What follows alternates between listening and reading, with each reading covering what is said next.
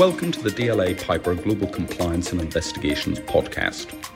In this series, we will discuss market and legal insight and explore the latest trends and challenges facing businesses today and how they must evolve to meet them, both in the short and long term.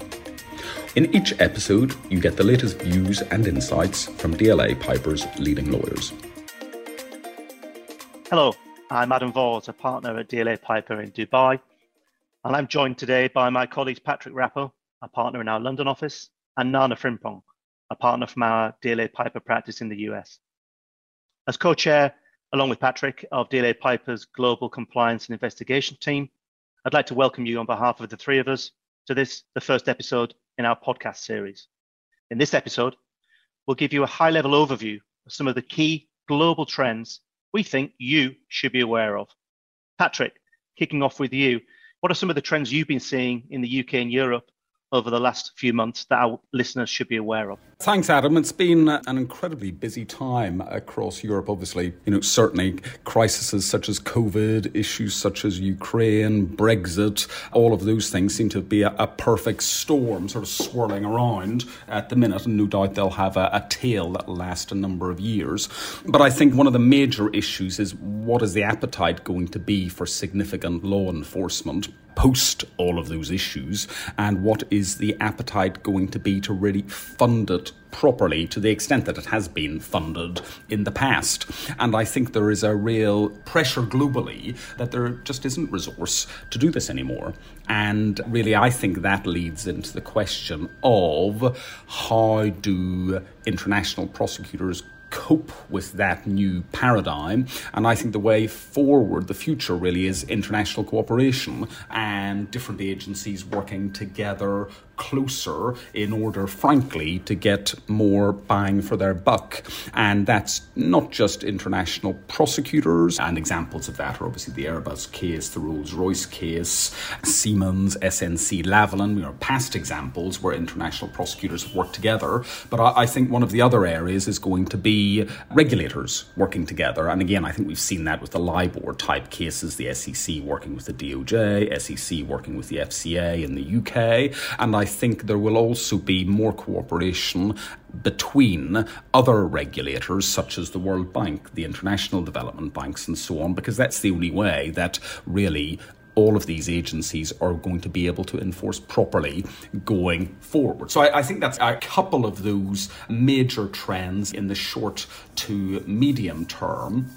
And I think also in terms of simply on a UK basis as opposed to a European or international basis, I think there's going to be a real focus in the UK as to the value for money of the Serious Fraud Office, full stop, which is the headline agency that investigates serious crime, fraud, corruption internationally on behalf of the UK. There's an investigation currently going into the conduct of the Serious Fraud Office and its present director, Lisa Osowski, in the Unaoil case. The case was thrown out of court by the Court of Appeal in the UK. Significant criticisms were made of the behaviour of the SFO director, who had effectively dealt with a potential co-defendant, potential suspect in a case, and had reached out and had essentially clandestine conversations with them. There is a review ongoing into the agency, and the upshot of that is likely to be a report within the next 3, 6, 9 months or a year,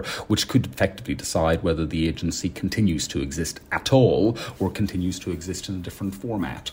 And I think finally, just in terms of the UK angle, there is currently, post the Russia-Ukraine conflict, there are real efforts being made by government to introduce new legislation in relation to money laundering, with oligarchs placing illicit funds within the UK, asset recovery, and an economic crime bill is being rushed through Parliament as we speak. I think that's not just a UK issue. I think there will be changes across Europe in relation to corporate criminal liability and also failure to prevent criminal offences such as bribery, such as fraud and so on. And I think settlements, DPA settlements, are again another trend that is going to be happening across the UK and Europe because they're a quick, easy, cost-effective way to resolve cases. So that's really an overview from me on the UK and European side. Unless you've got any sort of additional questions you want to lob my way, Adam, I'll hand back to you.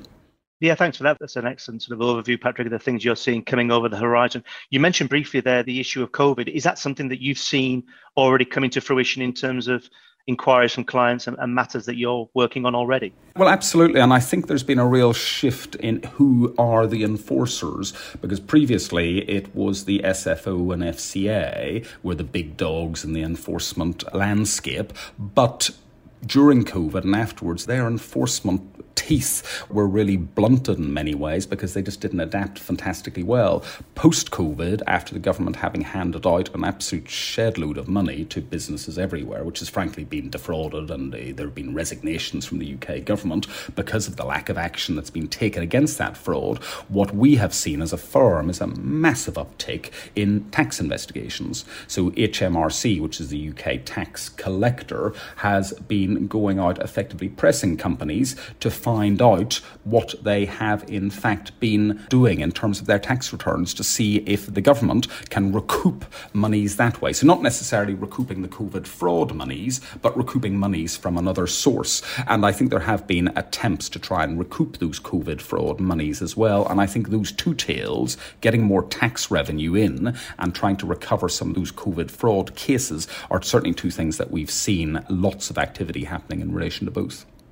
Yeah, that's interesting. I mean, I'll touch on that tax piece maybe briefly from my perspective, because not in the same context, not in a COVID context, but the rise of investigations related to tax revenue is something that I've definitely seen across the Middle East. And it's been driven for perhaps slightly different reasons, but ultimately they boil down to the same point, which is that governments are short of cash and they're looking at ways to recoup revenue. And that's certainly something we've seen, particularly across Saudi Arabia and the UAE.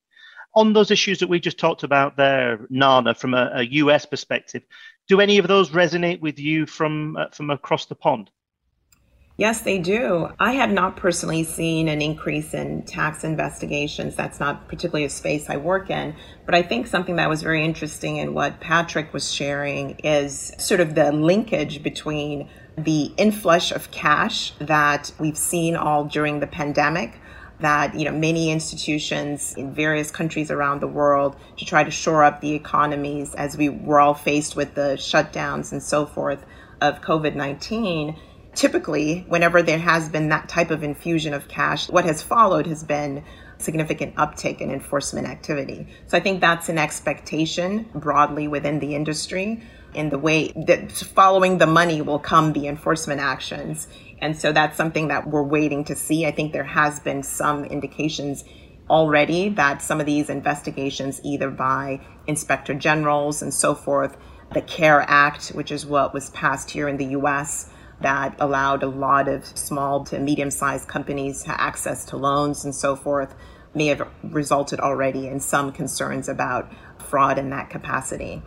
And it's actually a good segue, Adam, to, I think, a broader trend that we see here in the US, which is that really throughout the pandemic, there was a significant decline in white-collar enforcement across the board.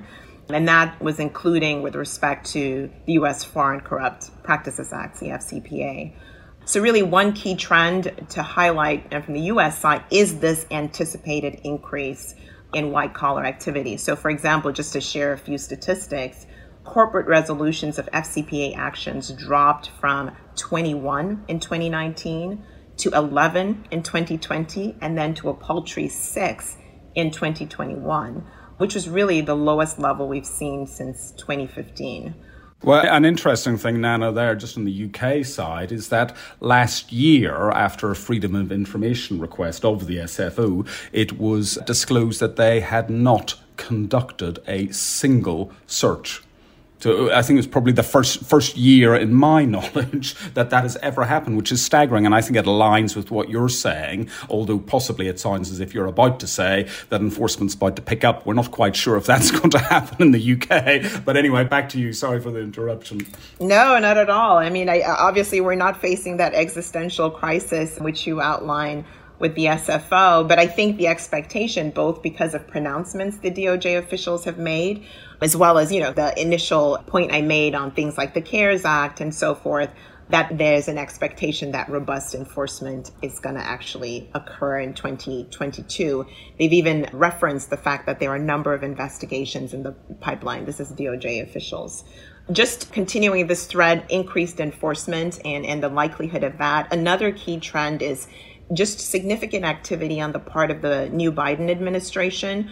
They've devoted time and resources to financial fraud and transnational corruption in particular.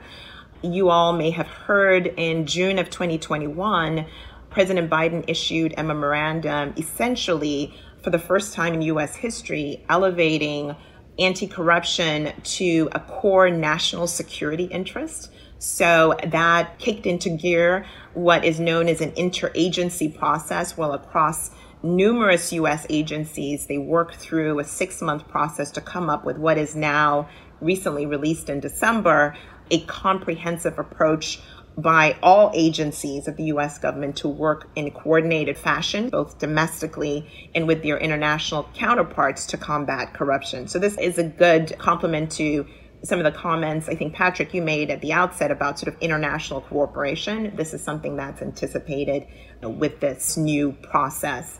A couple of things just wanted to point out with respect to that process. There are 5 pillars that the Biden administration has outlined. The first being modernizing and coordinating, resourcing U.S. government efforts to fight corruption. Second being curbing illicit finance. Third being holding corrupt actors accountable, because there's sometimes a sense that that's just not actually a key focus of some of the anti-corruption efforts thus far.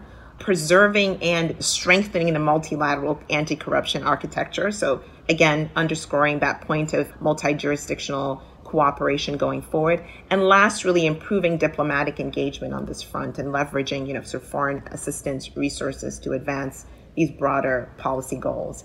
Another key focus of the administration is respect to the role of FinCEN and proposed rulemaking that FinCEN has in the pipeline. So 2, just to highlight for our listeners, and FinCEN, by the way, right, is the Financial Crimes and Enforcement Network, Bureau of the Department of Treasury. 2 proposed rulemaking provisions. The first is an anti-money laundering requirements that will apply to all real estate transactions in the U.S. Thus far, you can engage in an all-cash, real estate transaction that is not tracked in any fashion. As you can imagine, that's a pretty hefty loophole for money laundering efforts or anti-money laundering efforts. A second is there hasn't been a requirement thus far for both domestic and foreign entities, including corporations or LLCs within the U.S., registered within the U.S. to actually provide beneficial ownership information, unlike in the U.K. and I think in other jurisdictions, I think much more robust on the beneficial ownership disclosure requirements. So this is, again, another proposed rule. Then the expectation is within the next year or so, the comment period will be closed on that. And, we may move into a space where that's actually governing regulation. So just to close out on, I think, the key trends to be expecting in the U.S., another area, so beyond the Biden administration efforts and so forth that we've talked about, is the increased role of the CFTC in commodities trading companies. It's just an industry that has long been the focus of U.S. enforcement authorities. But in the last couple of years, the CFTC has been collaborating more with other agencies. In fact, the most recent appointee by the Biden administration as SEC Commissioner, Gary Gensler, previously was CFTC chair.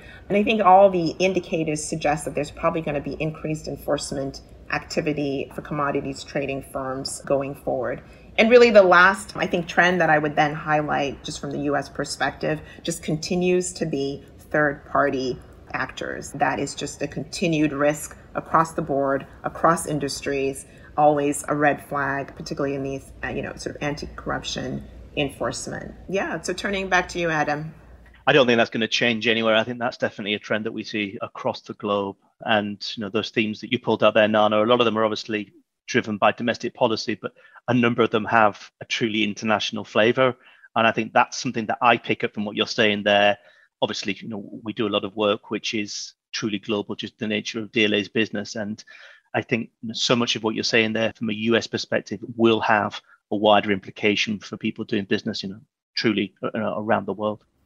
Yeah, and certainly on the AML side and that property piece that you mentioned, Nan, is something very much that we see in the UK, as I talked about the sort of Russian oligarch position and the recent UK legislation in relation to that. You've mentioned the register of beneficial ownership in order to make due diligence on companies a lot easier and more independent and quicker to do. And I think those attempts to effectively repatriate assets, properties, and to make sure that they don't end up in the wrong hands and don't end up being funded by illicit proceeds of crime is something which has very much been on the agenda in the UK for a long period of time and has been heightened over the last number of months as well. But anyway, Adam, over to you in terms of the trends that you're seeing in your region and what you can tell us sort of chimes in with what we've been discussing already. Yeah, one of those things, being based where I am, sort of halfway between East and West in Dubai, we tend to see a mix of issues. Most of them tend to focus on the way that international clients are trying to navigate the risk and compliance landscape across essentially the developing markets of the Middle East and Africa to a large extent. Middle East, obviously, because I've been based here permanently since 2009, and we can use our offices all across the region to provide guidance and advice on those issues. But more broadly across the Middle East, I think one of the main changes that I've seen in the enforcement, but also the regulatory and legislative landscape, has been the changes around sort of more active enforcement. But frankly, this is still an evolving situation, and it differs across jurisdictions. People talk about the Middle East, but what do they actually mean? I think if you're looking at the larger, more developed economies of Saudi Arabia or the UAE, then they tend to be at the forefront in terms of the introduction of more stringent legislation and regulation and, frankly, enforcement of the same, particularly in recent years. And there's been a real drive in the last year or so in the anti-money laundering, the AML space, which chimed in with what you've just been saying, Patrick and Nana. And that's something that I think there was a perception that this part of the world was perhaps needing to improve on. There were a couple of less than positive FATF reports in terms of the AML structures, and in recognition of that, the governments have stepped up, they've changed things, they've introduced not just policies, but actually are actively putting them into place, and they're requiring companies to improve their game when it comes to AML. So that's been a big change. There's also been quite a lot of changes in the anti-bribery space. Examples would be the introduction of changes in legislation to expand the scope of ABC legislation into the private sector, and also to make the various domestic legislation applicable extraterritorially. They've probably been the big two changes that I've seen, particularly in Saudi Arabia and the UAE, but other nations across the region are following suit in that regard. I think the other trend is that point around Africa. We've seen a trend in relation to African-related issues, and we see quite a lot of that here in the Middle East, primarily because of the great transport links, but also because of the fact that a lot of the legal functions for international clients that cover Africa are based in Dubai. So we've seen a significant increase in requests from clients on that. And we've tended to deal with that in conjunction with our offices, whether it's Francophone Africa or whether it's the English-speaking parts of Africa, with the relevant offices around the network as to who needs input. But the main things that we've tended to see from Africa hasn't been that level of perhaps sophistication that we were talking about there from the US or the UK perspective. It's been the things that you'd expect from international businesses. It's been risk advice around market entry, related concerns about those third-party issues that you were mentioning, Nana, third-party due diligence, or thinking about who I go into business with. And then the second one would probably be issues around the customs and logistics. A lot of those are frankly corruption-related issues. And then the third big one on the African side would be resolving any issues that companies have with regard to suppliers or distributors or agents, and a lot of the internal frauds type stuff, which you tend to get, frankly, in all developing markets. And it's another big feature of the work we tend to see in this part of the world. The African piece for DLA is obviously a big advantage for us, because having more than 20 offices across the continent means that we can usually help people wherever they need assistance. And that's been a significant part of the African piece from what we're seeing. I haven't talked about Asia Pacific at all. Patrick, sorry, do you want to ask a question? No, I was just going to say, Adam, and just before you go on to the Asia Pacific side of things, just in terms of enforcement, you've mentioned the legal changes in the Middle East, particularly in relation to bribery and corruption, and that's been going on for a number of years in terms of, whether there's been an uptick in levels of interest and levels of enforcement potentially. Has that manifested itself? Are you seeing the enforcement following through from these legal changes, or are they still what the Bribery Act used to be called in the UK, which is a kind of paper tiger? It looks pretty tough on paper, but actually has got absolutely zero teeth behind it. Yeah, the honest answer is it's difficult to say. And the reason it's difficult to say is because the information that comes into our domain tends to come from anecdotal evidence and then the pieces of information that the various governments put out. And the information that's put out publicly by governments isn't as widespread as it is in other more developed parts of the world. You don't have publications of judgments. You don't have detailed analysis of investigation that's debated in the public domain about whether there's been success or failings on the part of the regulators and the enforcement authorities. But what you do have is, once you start looking through the press, you do have more examples of the governments putting out information where they have been successful, where they have carried out raids, where they have prosecuted. And that, as a general trend, is something that, from my perspective, is an indication that enforcement definitely is happening. Is it happening on the scale that we would want it to happen? Probably not. But all the indications are that everything's moving in the right direction with regard to enforcement. And I think the other thing that you don't see sort of published in terms of stats or data in this part of the world is that number of cases or interaction with other enforcement agencies. But we know that the enforcement agencies and the investigation agencies in this part of the world are liaising with enforcement and investigation agencies in other parts of the world. That is happening. And so I can only expect an upward trajectory in that sort of enforcement landscape, as it were, going forward. No, it's interesting to hear you say that from the Middle Eastern perspective, and I'm sure Nana will have stuff to add in relation to that as well. But certainly in terms of Africa, I've noticed that with a lot of UK cases. The British American Tobacco's case had a lot of assistance from a number of African jurisdictions. A number of other SFO investigations that have been ongoing for a while have had a lot of international cooperation there. So there may not be enforcement in some of those African jurisdictions, but there is certainly a lot of international cooperation going on underneath the kind of prosecution tidal waves which are happening above the ground. But anyway, I'll shut up and hand back to you and Anna. Thanks, Patrick. I was just going to touch very briefly on Asia Pacific. It's not an area that I cover, and I won't attempt to go into all of the trends, or frankly, many of them in the time that we've had, because I don't have that knowledge. And those that are based in our offices across Southeast Asia, China, Hong Kong, Japan, Australia, New Zealand are the people that will be able to assist. But I'll just perhaps mention one significant trend that I know we're seeing, because clients have been approaching us for advice in relation to these issues that they're facing in China. And I know that because I was having a conversation recently with our partner in China, Sammy Fang, and he mentioned two interrelated things, I think. It's essentially the challenges around document production, data transfer out of China in cross-border investigations under the new data security law. And then it's the fact that there have been a number of investigations and compliance reviews by the Chinese authorities in relation to cyber fraud and data security breaches. They're two pretty significant developments that we're seeing across China. And I think that the Chinese market is something that's going to be very important certainly for us, but I would suspect for all firms, international firms that are operating in China, and all companies that are operating across the Asian market. There's a lot of changes there in China that people will need to be aware of and will need to learn to live with going forward. So I think they're the two main trends that I'd say from the Asia Pacific region.